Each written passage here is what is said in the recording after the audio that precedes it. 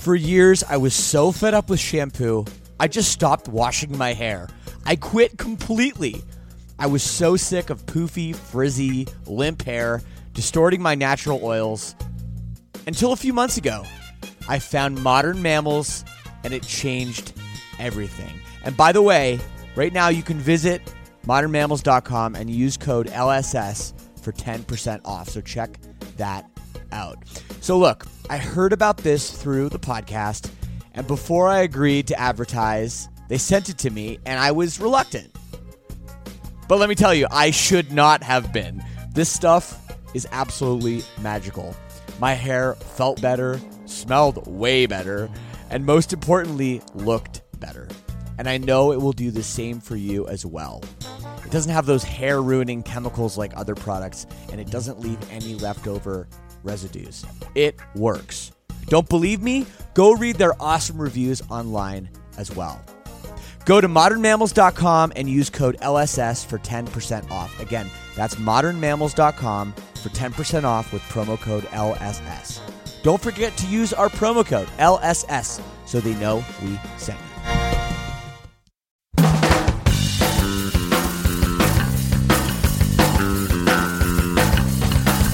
Sick with this, I'm sick with this. Situations I find without judgment. My own sweet down didn't teach what I found. I didn't recognize simple things anymore. I don't wanna be defeated. I don't wanna be defeated. I don't wanna be defeated. I don't wanna be defeated.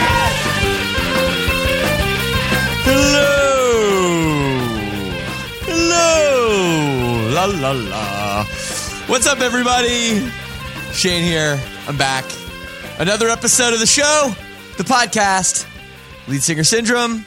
Thanks for joining me on this fine Wednesday afternoon. A little bit of show business. First off, I am going to switch the show to Wednesday officially. I know I've been late the last few weeks, and basically just the way that my life is structured right now, Tuesdays kind of don't work for me. So I'm going to switch the show to Wednesdays. Wednesdays are the day. And I don't know, I feel like it's good. It's a nice little pick-me-up in the middle of the week, you know? It's going to be great, okay? Wednesday's the new Monday, which was the new Tuesday, which was before the new Friday. Yes, you got it. We're in. But hey, welcome to this week's episode, and a bit of a different one, and I love that. Because the name of the show is Lead Singer Syndrome. It isn't lead singer of emo band or hardcore band or punk band or rock band or whatever syndrome. It is just lead singer syndrome. And I have always said that it doesn't matter what genre, what walk of life anyone comes from. If they're a lead singer, they got a story, they're welcome to be on this show. A few weeks ago, we had Tiffany, the pop star from the 80s. She's still around. That was a great episode. We've had people like Matisyahu before on the program. And of course, tons of rockers. But this week, we have our first emo rapper. Dying in Designer, Bobby. He's here. And it's a great episode, and it's cool to get a little bit of different insight on what it's like to be a lead singer when you're just a solo artist and you work with producers and other collaborators, and you're not necessarily in a 4-piece or a 5-piece rock band.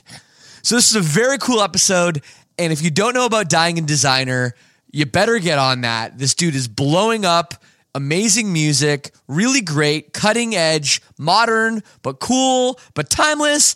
It's really great. So yes, you will learn some shit today. I guarantee it. Before we get into that, I want to let you guys know, as always, you can get in touch with me if you want to. You can email me, leadsingersyndrome@gmail.com. Feel free to add me to social media at Shane Told, at leadsingersyndrome, at leadsingersyn, depending on which one you're on. Does anyone actually do that? You just search and it comes up. So just search, it comes up. It's all good. In other news with me, I got my new glasses from Iconic.com.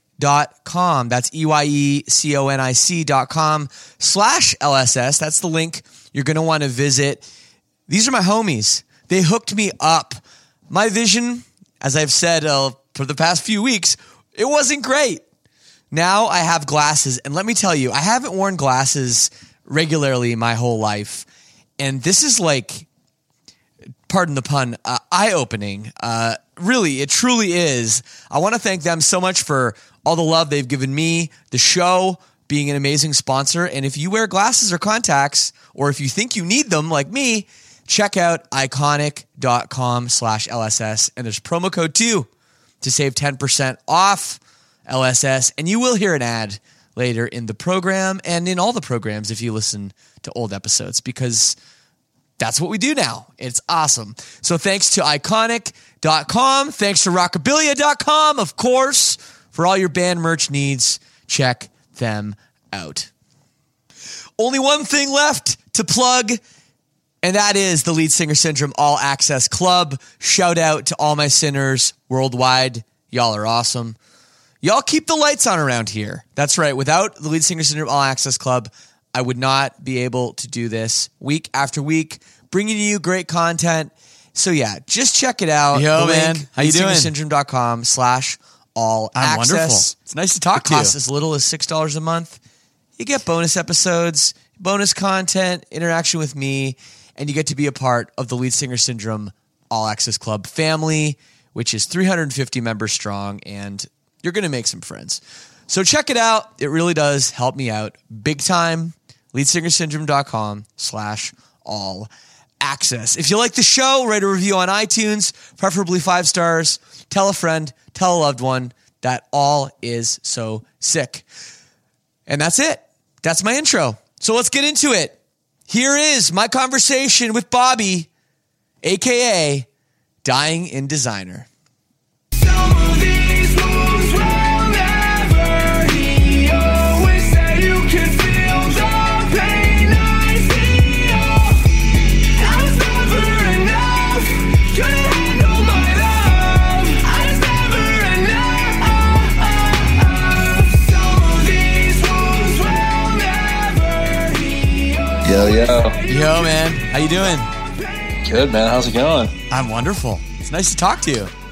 Yeah, man. It's been a minute. Couple weeks, months, maybe. It's been, not too long. I saw you in Chicago, which was, I guess it was a while ago, actually. Yeah, it was a couple months ago.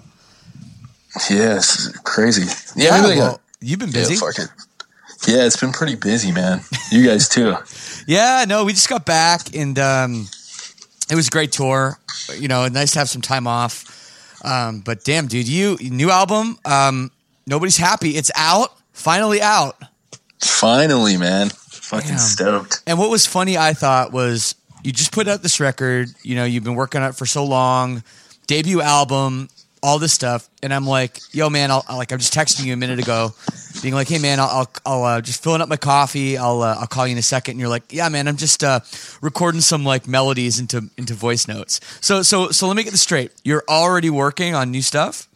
Yeah, crazy. So I constantly record, and I was putting together like this little Dropbox for Paul, and I already had like 15 ideas in there. Oh, wow. Just like from actually a lot of them are like full songs, but there's a lot of stuff that I haven't had the chance to like record into like my computer studio. So I was just recording like a lot of the memos, kind of adding them to the Dropbox.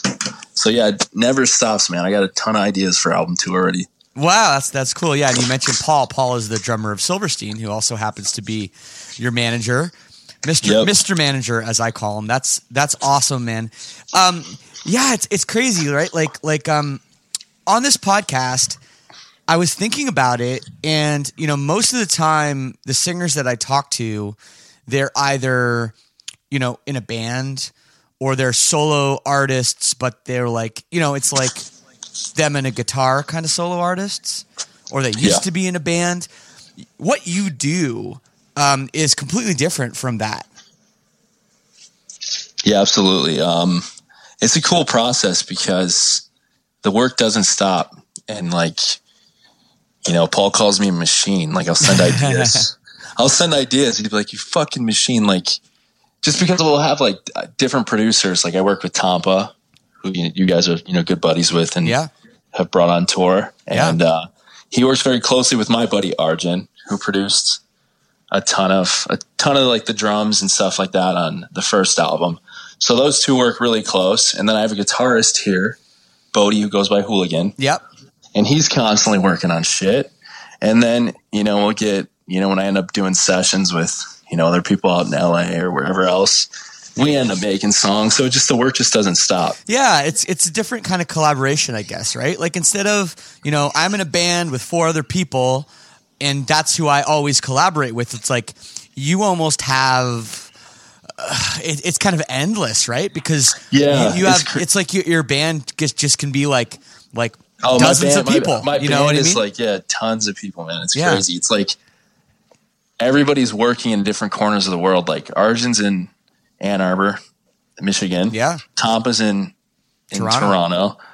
Bodie's here, but the crazy thing about Bodie, me and Bodie only wrote one song on the album together, like in the same room. So I would just send like vocals or reference beats and, kind of things I make over to him. And then he would kind of just build off what I send. So we've actually only made one record together, like sitting in the same room. And then we actually just wrote one recently together. So yeah, it's just kind of weird. The work, I end up doing a lot of this stuff actually kind of alone. Yeah. Which is pretty depressing, but also cool. So let me get this straight. This guy's name is Bodie, like Point Break, Bodie? Well, his real name's Nick. But Nick, okay. It's Bodette, but he goes by Bodie, like that's his name. Yeah. But his producer name's Hooligan. Yeah, see, if I had any way that I could call myself fucking Bodie, like the coolest character in the history of movies, dude, come on. Yeah. Oh my God. Oh. Yeah, it's a sweet name. And he switched to Hooligan. Hey, whatever, man. He can do him. That's cool. Well, I mean, the guitar playing, I just listened to the whole record for probably the 3rd or 4th time now, all the way through since it came out. The guitar playing really is a theme throughout the record. It gives it a tone that I think you don't always find in your genre. You know what I mean? It's like constantly there, kind of setting the tone for like the pain that you kind of feel in your voice. Is that something that obviously that's important to you? Are you a guitar player too, or do you just kind of guide him? How's that work? So a little kind of background. So I met Bodie through a mutual friend, Bodie Hooligan. We'll just call him Bodie. So now everyone on the podcast knows it's Hooligan. But he played on he played guitar on majority of the stuff. But I met him through a mutual friend when I started this Dying Designer project early on, and he was going through like a super shitty relationship as well. And, we just got really tight, and music was our outlet to kind of, get our emotions and like kind of feelings and shit we were going through out. Yeah. So I'd send stuff to him and he'd know exactly what to do. And, he grew up pop punk kid and, post-hardcore and shit like that. So a lot like me. So it was just real easy. It was like, send it, not too many revisions. I mean, like the one song that took a kind of a while was Devil's Calling. We probably went through like 50 revisions. He was like so pissed. We were in the studio. He literally was like, I'm going to throw my fucking guitar through this wall. Damn. And then, we were like, all right, we got this. And he came back, like we took like a break for a second. He came back and just laid the prettiest shit. And he was like, I was like, see, motherfucker, it's worth it. Like, he's like, fuck this song. Like, it was pretty funny, but we got through it, and it ended up actually being the first song we released with Hopeless Records. So yeah, it's an important one. Absolutely. And well, congratulations on the signing to Hopeless. I mean, a label that is near and dear to my heart. I mean, not only a label that I was assigned to myself for 3 albums, but one of my favorite record labels growing up. And, Hopeless Records has a rich history of, mostly punk rock. But of course they have reached out to a lot of different genres, but you were the first, call it emo rap, artist to sign. What was that like? There must have been some haters. Yeah, no, it's definitely, it's interesting because they've never actually released a project with any type of hip hop influence. And, so kind of coming in, like obviously there's going to be the people that don't understand it because we're kind of like, it's a new wave, it's sure. Obviously like, influence from my upbringing and stuff like that, but it's also, kind of a mix of a lot of things. And I think some people just didn't understand it right away. But the people that really do, like the core cult following fans of Dying Designer, like really are crazy about it. So I think, all the other people are starting to come around, like the people that didn't get it, because it's a great record, and I'm, super happy that we put it together, and there's nothing I would change about it. So no, I mean, there's definitely, you can tell listening to the record, there's punk rock influence in there. The songs are short. The melodies are very pop punk that could be found on, let's think of the other bands that Hopeless has put out, like maybe All Time Low or something. You know what I mean? Like they're very indicative of that style. So it totally works. I think that sometimes people get lost in the fact that there's no pounding drums and there's no palm muting guitars. Well, there is a little bit of palm muting guitars. That's not true. But I think that people get lost in that when really they just need to see that the ethics of punk and the passion is definitely there. Yeah, you know what I found really funny? So when we released Devil's Calling, like AP, I think it was the first to like break the article. Yeah. And they were like, emo rapper Dying Designer signs to Hopeless Records. And the funny thing about my album, I think I only rap on 3 songs. And Devil's Calling, the song we released, it was all melodies. Oh, yeah. Right. The only thing that had some hip hop influence would be like the 808s and trap drums. Everything else though was like, it's like a pop punk record, It was like kind of spilling my heart out, trying to move on from, past shitty relationship. Yeah, that's crazy. Yeah. And what was the feedback on that? Because obviously Alternative Press is a big outlet. A lot of people are following that aren't necessarily following Hopeless Records or following your stuff. Did you feel like that gave you new fans? Did it just bring on the YouTube comments of fuck this guy, or what I mean? There's obviously both sides are going to happen. Yeah. The funniest comment though, that you bring up YouTube comments, someone commented, they're like, this is the trap Tom DeLonge. I was dying. I thought it was the funniest fucking thing. Like, and that's kind of like a funny way to put it, but kind of true. It's like melodies, over trap drums and like pretty guitars. And we got a lot of good feedback, like that song did really well, and way more likes than dislikes. And, people really cared about it. And, I just think the few people that didn't get it will get it eventually. And when they do, it's going to be sick. And then it'll be like, damn, I should have not hated on that. No, that's funny. The comparison to Blink-182. And I do hear it. I think like the melodies for sure. And especially, some of the new stuff that Blink's doing where it is kind of like, Travis Barker's always done a lot of hip hop influence stuff. Like some of the stuff you do. Crazy thing. People don't even realize like that all like their favorite artist, like A Day to Remember, their new single, there's like trap drums and bass, and same with like the new Blink or like a ton of these artists, pop artists been doing this. There's no real drums in pop songs. So it's like I just think the emo rapper thing, like saying, oh, this is an emo rapper, had people like, oh wait, fuck this rap stuff. What is this? Right. Well, a lot of people are scared of what they don't know too, right? I mean, there's a fear of this unknown. There's a fear that I don't know why. It's not like your music is going anywhere, but people want to say, oh, this is something different and new, and I don't want to like it, when really people should just be open-minded, because I love your record. So, fuck yeah. And I'm not a guy that's like on the cutting edge of new genres and trends and like, oh, this is like going to be cool in 2020. I better listen to it now. Dude, I still listen to like a lot of music from 1994. No, exactly. You know what I mean? That's the thing, making but I really enjoy it. Music. Sorry, go ahead. And that's the thing, like making timeless music. Like, this record here, it's like 2 years of my life were, really shitty, and I was going through some shitty shit, but, trying to make the best out of it, and kind of the music became really therapeutic for me. And, I think a lot of people feel this way. And I think, pretty much everyone in the world went through like, go through shitty relationships or went through. And, I think it's something people are going to be able to put back on and relate to, you know, for the rest of their life. And that's, you know, why we chose to do an album. You know, they're like, oh, you know, you can release singles and this and that. I'm like, no, I grew up on albums. I grew up going to the CD store, carrying, you know, a Walkman around and bumping CDs front to back. And that's what Nobody's Happy is. This record is a front to back record. Yeah. That I hope's timeless, you know, for people and, you know, kind of lasts a lifetime. No, I actually have it in my notes here. You know, I have this right here just written down. I wrote, it seems like you have all these songs firing all at once at different things.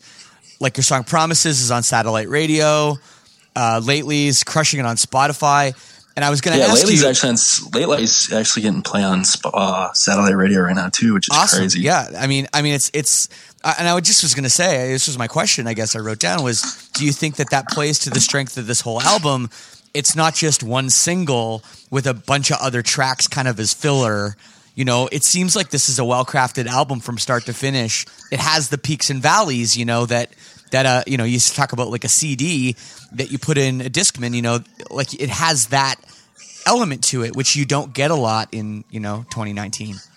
Yeah, definitely. And that's the thing, like, so we released a few singles before we announced that we were releasing an album, and all the singles, you know, they're getting playlisted and satellite radio and this and that and that. And then, you know, I was talking with my guy Josh, who, you know, handles a lot of the stuff, you know, with the placements and stuff like that at Hopeless, and he was saying, yeah, you know, we're gonna lead, you know, artists lead with like one single, and we led with Wounds. But the crazy thing is, like, a bunch of other records are getting picked up and thrown in playlists that weren't even pitched or anything. So it's super cool that it's being listened to, and you know, that's you know, the purpose of the album.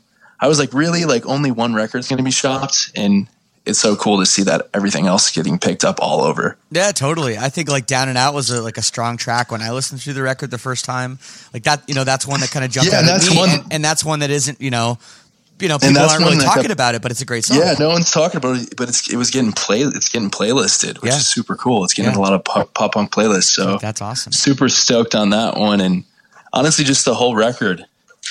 And just been getting a lot of feedback, like this record Highs. It's a pretty deep one, and that's like become like, I think, like a fan favorite that we didn't really expect. So it's super cool just dropping a whole body of work and seeing what people gravitate to. Absolutely, man. So I want to talk about you, the guy, Bobby O'Brien. And I know you're from Chicago, but you know, as a new artist, I think a lot of your fans probably don't know that much about you.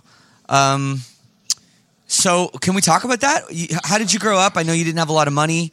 And I know you moved to LA for a while to do some stuff, but before that, you know, how was it? What were you like growing up as a kid? Did you have brothers and sisters and all that? Yeah. So I grew up on the south side of Chicago near this place called Midway Airport. And it's a place I've been to. I've been delayed there for several hours before. Haven't we all, man? But so I grew up, you know, playing sports, video games, any normal kid. But I always was like into punk rock and, you know, post-hardcore, hardcore, deathcore, you name it. You know, my mom had me really young, 21. So she had real good taste in music. So she put me onto, you know, a lot of the early stuff, you know, I grew up on.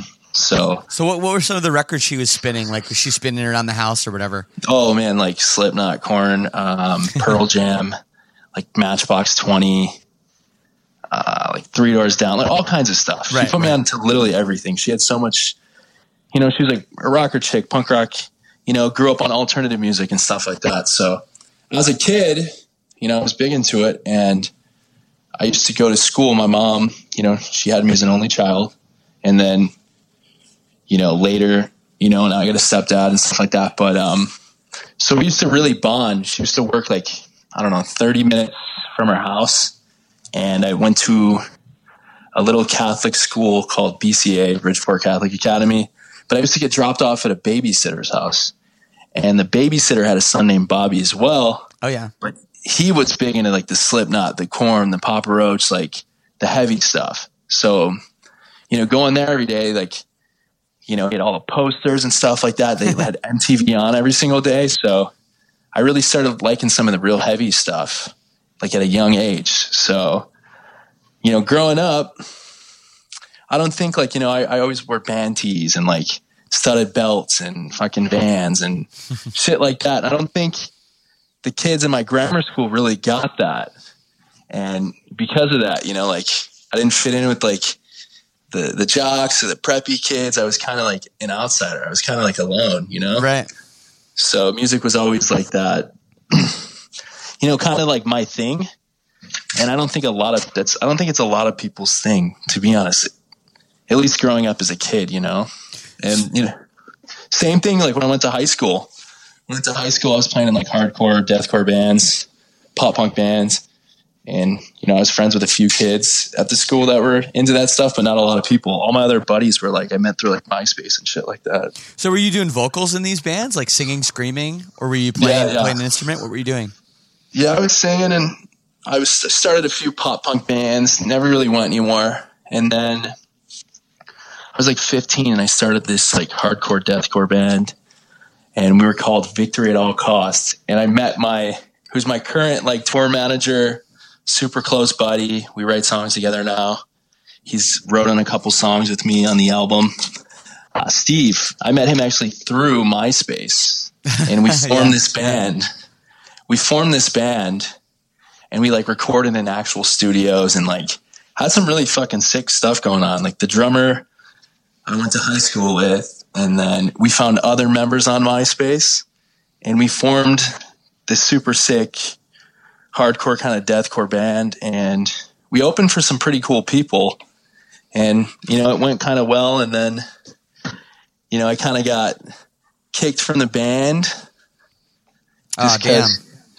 Yeah, for like another vocalist or something. So it was kind of like whatever. So I started like kind of rapping randomly because my high school, you know, a lot of the kids were rapping. It was more urban school in the city, and I was like, fuck, I still want to do music.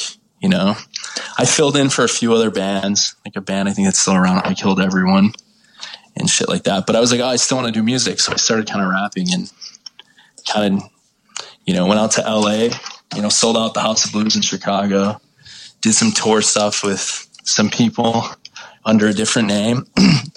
And I was like, you know, going through this relationship, and that's when I combined the two sounds together. And I was like, you know what, why not combine them? Going through this shit, and that's kind of how Dying Designer. What was the old project called? I don't know if I want to share it. People are going to find it. Like, I kind of want to keep that set aside. That's fine. I mean, if you sold out the House of Blues, if they find it, I mean, there's definitely lots of plays on the shit and stuff. So like people like the core fans from like a long time ago definitely know me from it. So I get DMs. So like if they DM me and they find it, cool. But I think I want to like. Hey, you can keep this close to your chest, but I'm going to tell you right now, someone listening to this is like already opening a second web browser. There's plenty of people that know about it. Like, it's cool. Sure. It's definitely cool stuff, but you know, if you can find it, fuck yeah, rock on. But yeah, Dying Designer is like it's a whole new thing. And no. And I love that. And I love that you're purging the past and you're moving on, because, you know, you talk a lot about a dark time that you went through. You know, you said you were living in Los Angeles, being successful, and you basically ended up living back in your parents' basement in Chicago, working a shit job, drinking a 12-pack a night, you know? Yeah, it was so depressing, man. Fuck, like having to I had that, you know, career going real well for me. I mean, I was, you know, living off music for 3 years and things were going awesome, and then shit just hit the fan, and I was like, fuck. So I moved back to Chicago, and I had money saved from, you know, the prior name and stuff like that. So I was like trying to figure things out, and I kind of started this Dying Designer stuff. But you know, after a few months, the money was getting tight, so I had to get a real job. And that shit was horrible. That shit sucked. That's funny. There's something funny there, like a lead singer syndrome joke, you know, about a real job, but. But seriously, it's so uninspiring too. And you know, like the way to get, you know, like drinking a 12-pack a night to like just being depressed and like, wanting to create, like working fucking 8 hours and then coming home and trying to like put yourself in that mindset isn't necessarily the easiest thing. So like, no, but you're a machine, like you did it, dude. No, congratulations. You're inspiring not just to other people that are listening to this, that are doing that have to work those jobs and are trying to get music off the ground. You're inspiring to them, but you also should be inspiring to yourself, because you know what that was like, and and now you know where you're at, just putting out your debut album that's absolutely killing it. So that must make you feel awesome when you think back to the struggle and the redemption that you have right now. Yeah, I wouldn't change it, to be honest. Like, it did suck, and it was definitely like the worst years of my life, with the relationship and the, working like shitty job and like being broke as shit and like staying up super late in the studio and then having to go to work. Like, it all sucked, but I don't think this record would be as raw or personal if I really wasn't, if it really wasn't my worst place. And so I'm grateful, and I'm grateful where I'm at now, and happy to be out of this situation and make something good out of it. Well, you got some great material on the record, and you can definitely feel the pain, in your voice throughout the whole thing. So, fuck yeah, you got something to show for it, dude. Fuck yeah. So the title, Nobody's Happy. It doesn't get much more emo than that, I guess. Let's talk about that. Is that something that you believe? Is that just a kind of what's the word? Just, I don't know. Is that just your view on how people in this day and age kind of act? Yeah, is it a mindset? What is that? Honestly, I just think, like, I don't know. I was super fucking depressed, down. I deal with anxiety on a daily basis and a lot of different shit. But, you see people and you look around and you're like, people on Instagram, and they like flaunt this like amazing, perfect life. Right. And, right.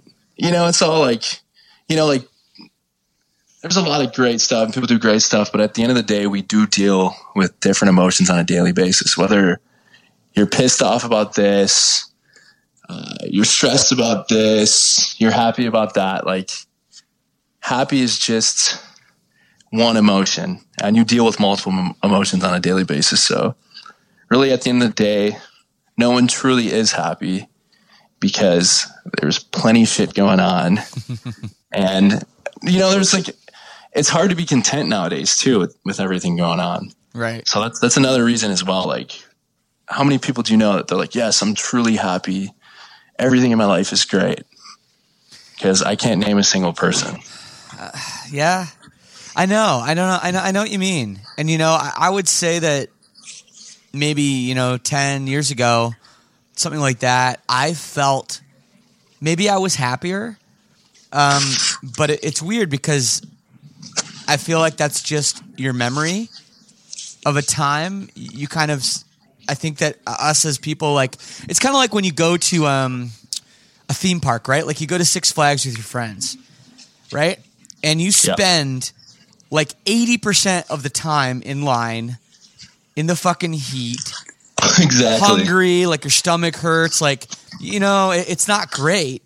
But then, like, you look back 2 years later and you're like, oh, remember that time we went to Six Flags and we went on that ride and it was like so sick, and then like this happened and it was so funny. You kind of, your memory, I think, and it's probably a good thing, that your memory like seems to stick on to the things that make that you are memorable in that way.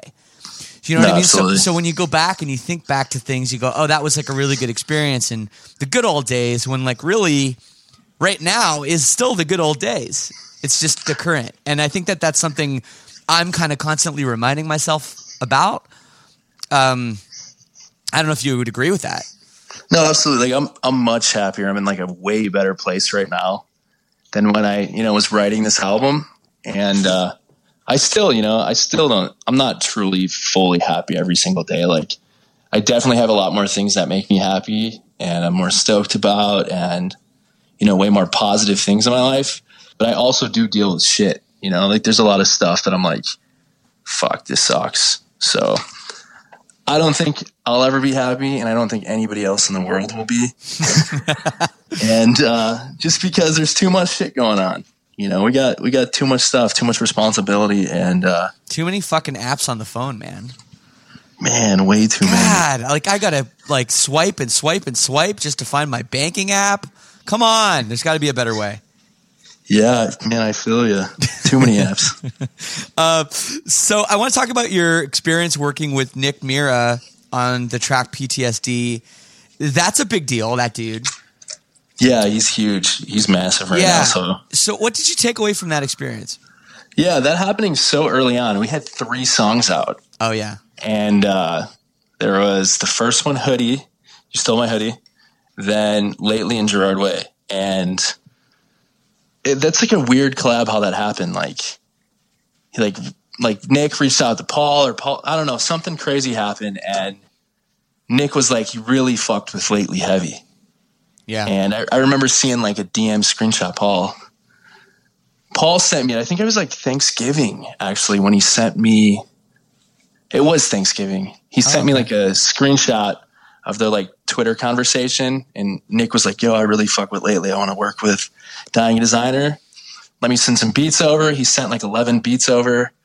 And, you know, one really stood out, and PTSD was made. And it was cool though, but you know, it happening so early on felt so good just because, you know, 3 songs out and working with one of the biggest hip hop producers in the game right now is fucking crazy. Totally. I always feel like when you work with someone that's, you know, highly successful, you take something away from it, even if it's just like a confidence boost. Do you know what I mean? Like there's been times when, for example, we went in the studio with Mark Trombino, who, you know, produced everything from Jimmy Eat World, Bleed American to Blink-182 Dude Ranch. Like, you know, and like, it wasn't so much the fact that I learned a lot from him or anything. It was the fact that I was like, okay, I'm on this guy's level. Do you know what I mean? Like, he might have an idea that's good. I might have an idea that's good or bad, or he might have an idea that's bad. It's like you start to realize that everyone is human. Exactly. You know what I mean? We're like, all people. And you have the potential to be successful like that person because you're on the same wavelength as them. I think that that's something you can really take away. Nick Mira just graduated high school this year. Oh, really? He's 18. My God. He's got so many gold and platinum plaques, like more than you would imagine. Like, it's crazy. Like how many records he's done, you know, stuff with like X and Drake and Juice WRLD and Future, and like the list goes on. The kid's worked with literally everybody in the game, and he's so young. So it's super inspiring. It's super inspiring. He was making these songs. He was going to high school every single day, coming home and making hit records, like the biggest hits you hear on the radio. He made Lucid Dreams, like the biggest song of 2018. Fucking crazy. So it is very inspiring, and it's super cool. And we are all human, you know. We all go through shit, and you know, just keep grinding away. And if you believe in something, I had no idea that he was 18. I mean, I don't know. Like, I don't know what the guy looks like or anything really. Like, I mean, you know, I just know his name and I know the stuff he's done. He came to a Silverstein show. Did he come? In Vermont. He was at the Silverstein show. That's how Paul and him got linked up. Like they started jamming or something. That is random, dude. Wow. No, I'm a little bit out of the loop with things sometimes. Yeah, this is crazy though. You know, like you said, there's too much going on. Too many apps. I can't keep track. That is crazy. Oh my God. Wow. In fact, I almost feel now I have to take back what I said, because if this dude's 18 and killing it like this, maybe there's no hope for me. Yeah. That's funny, man. I don't know, man. Oh, wow. So what else? I noticed you're not doing any shows. I know it's like a different thing, you know, for like traditionally, you know, you put out a record, you got a band, the 4 or 5 guys, you get in a van and you drive around America and you sell t-shirts and play shows. Like, yeah, it's a bit different for you as a solo artist. So different. So how does that work? How does touring and shows and events work? So, you know how we were talking earlier and you're like, oh, you got all these ideas already. Like you were tracking memos for album 2. Yeah. So since I'm not like out touring in a van or anything like that, I'm kind of fucking going crazy. I'm in my apartment. Like I want to be playing shows. So I'm just like sitting writing songs constantly. So it's cool, you know, and it's like you can throw me in the studio now and I can come out with album 2 in like 2 weeks because I have so many ideas. But, you know, I think now that we have the album out, there's a lot of show opportunities and, you know, there's a potential European tour that might actually be happening in the fall. Cool. You know, can't really spill too much beans on it, but that might just be happening. And I think is going to be crazy. And then I'm actually doing a headline LA show September 5th. So that's going to be sick. Oh, nice. Okay. Awesome. We haven't announced it yet, but we were supposed to announce it yesterday, but we're like, they're working on a flyer or something. So headline LA show September 5th. By the time this comes out, I'm sure, well, it'll be out next week, but I think by the time it comes out, it'll be, people can check it out. Yeah. So we've had like, you know, we've done festivals and we've done some legs. We did 2 dates on a tour in December, and yeah, we played shows in Houston and Dallas. Like we're definitely playing some stuff, but not as much as I'd want. Right. But I think it's all going to change real soon. So and, do you tour? Who do you collaborate with live? Like with Bodie? Yeah. So Nick Bodie of Hooligan fame. Yes. Yeah. So Bodie plays guitar. Yeah. He runs it through a Kemper. And I fucking love the Kempers. They're so awesome because they're insane. You could do anything. It literally took like us having to be in a studio together. Like he can literally like he has all his tones and everything, and he just sends stuff back and forth, and it comes out perfectly. And the crazy thing is like he can literally put the same tone like for like Devil's Calling, so it sounds exactly the same live that he uses. It's so cool. So he uses his Kemper, and then I have a DJ Arjun, who goes by Egypt.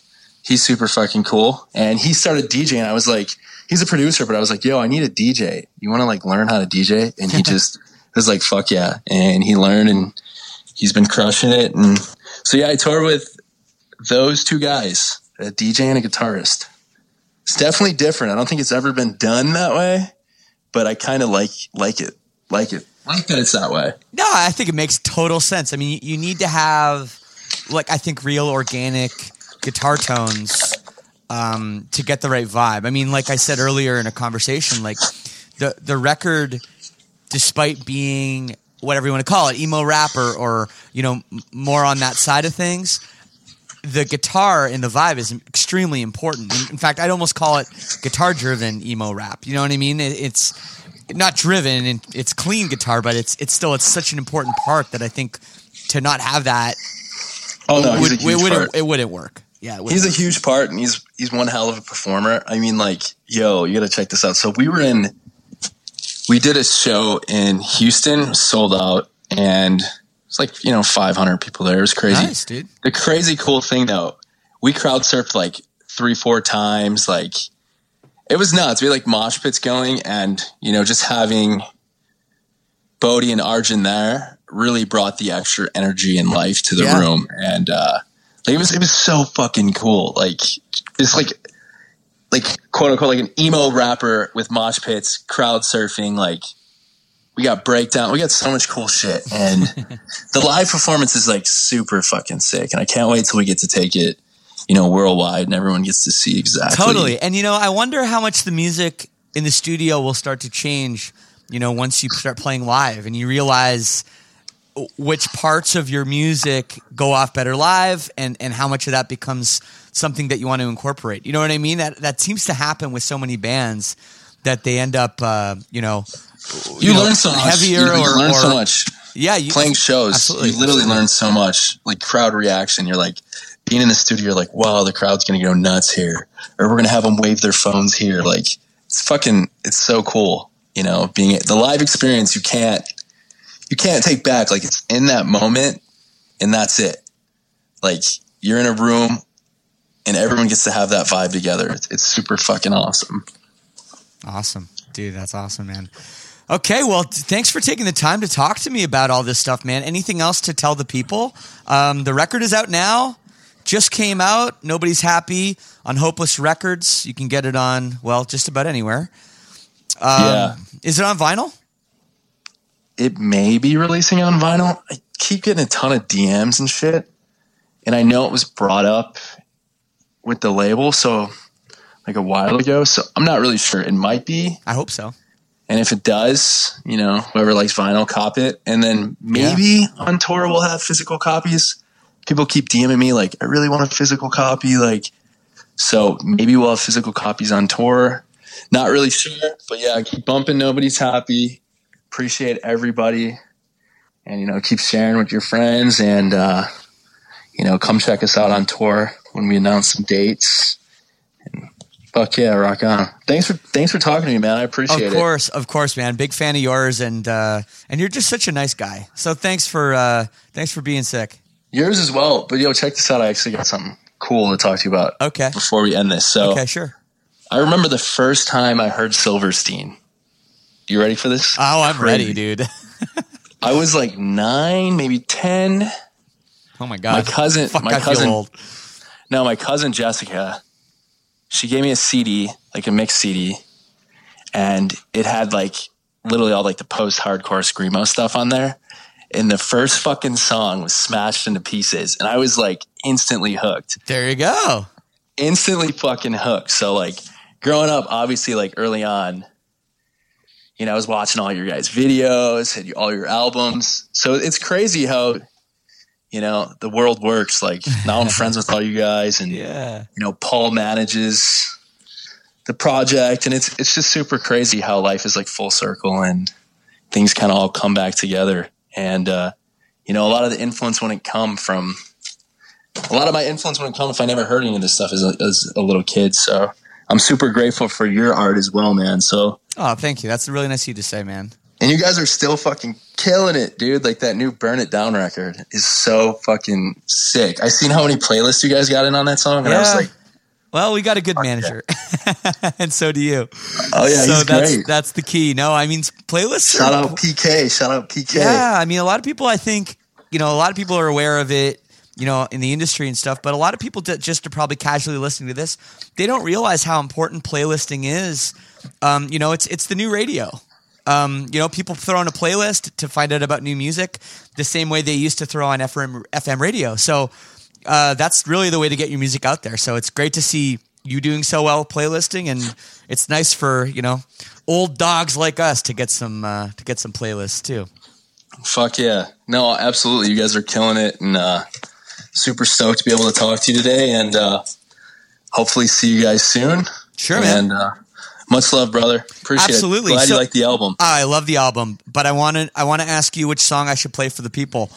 I'm thinking maybe Pull It, the first track, but if you got a different one you want the people to hear, let me know. Shit, yeah. I don't know. You could play Pull It, Wounds, or Lately. Okay. Either or. Well, track 1, 2, or 3. Yeah, I think I'm going to go with Pull It. We'll kick it off right. Is that your favorite off the album? I don't know. I don't know if that's my favorite. I really like the way the album starts. I like the energy of this one. I like how many times you say the F word. Big fan. Yeah. Big fan of the F word. I seen it. Oh, you're going to crack up about this. Someone like wrote a review and someone was like, he said fuck 32 times. Someone counted? Dying. Yeah, someone counted. Like, props to the reviewer who counted. Like, fuck yeah. Like, said fuck 32 times apparently. So there you go. Fucking rock on. All right. Well, the censored version would be really horrible for this song. Oh my god. A lot of Imagine the radio. Well, dude, Bobby, thanks so much, man. And here's Pull It on Lead Singer Syndrome. Peace and love. We'll see you next time. Later. Yeah, Peace, take care, guys.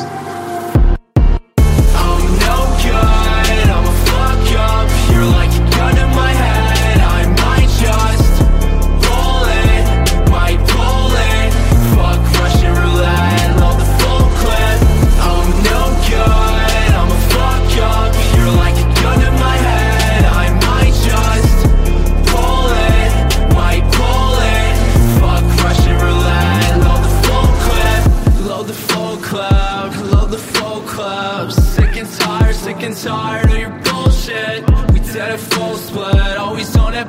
shit.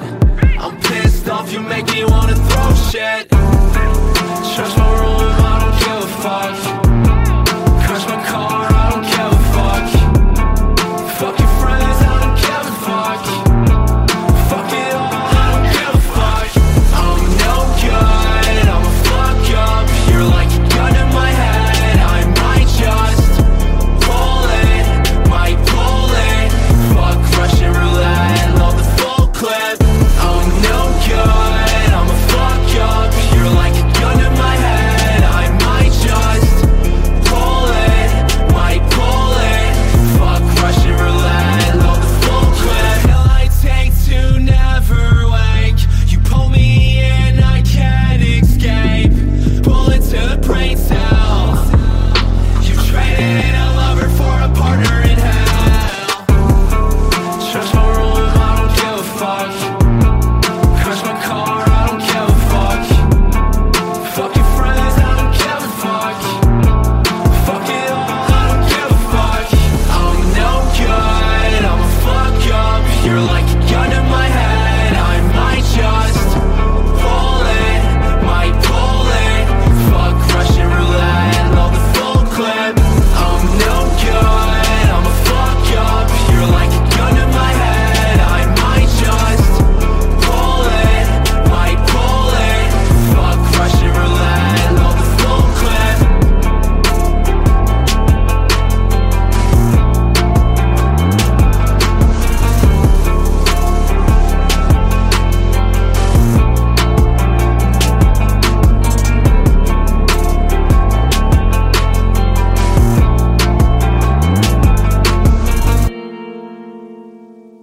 So there's Pull It by Dying in Designer, the first track off the debut record, Nobody's Happy. It's awesome. It's a great record. I don't care what genre of music you like. This is timeless stuff. This is great lyrics. This is great melodies. This is cool. And I want to thank Bobby so much for taking the time to chat with me. I hope he can do some shows because I want to see this guy live. This is all really, really awesome. I know every week I talk about the Lead Singer Syndrome All Access Club, and right now I want to give a shout out to some of the top tier members for all their love and support.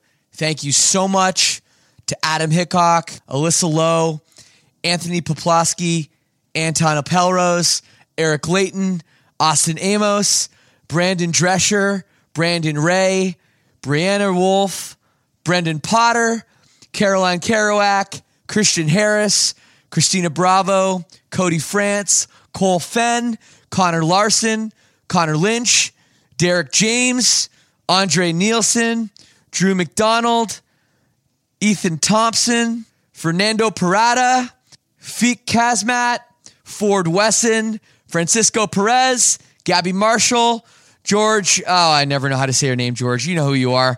Gibson Devins, Ian Scott, not Scott Ian, Jesse Basso, Johnny Carell, my sly dog, Windsor's Finest, Mr. Josh Lowe, Julie Popelka, Caitlin Davis, Markham Ray King, Martin Jacobson, Matt Miller, Megan Marr, Melissa Gilroy, Mike Roberts, Nate Riley, Philip Fradkin, Rahel Schweiler, Rainer Ho, Rebecca Ferrero, Roger St. Pierre, Robert Scott Lewis, Roy Stino, Sarah Pollies, Scott Ponce de Leon, I think I got that right, Stephen Dietrich, Stephen Olson, Tanya Kopchevsky, Vin Nguyen, Wayne Jennings, Will Southard, and Zach Weissenberger. Thank you all so, so much for all the love and support. And if you want your name at the end of an episode, check out the Lead Singer Syndrome All Access Club.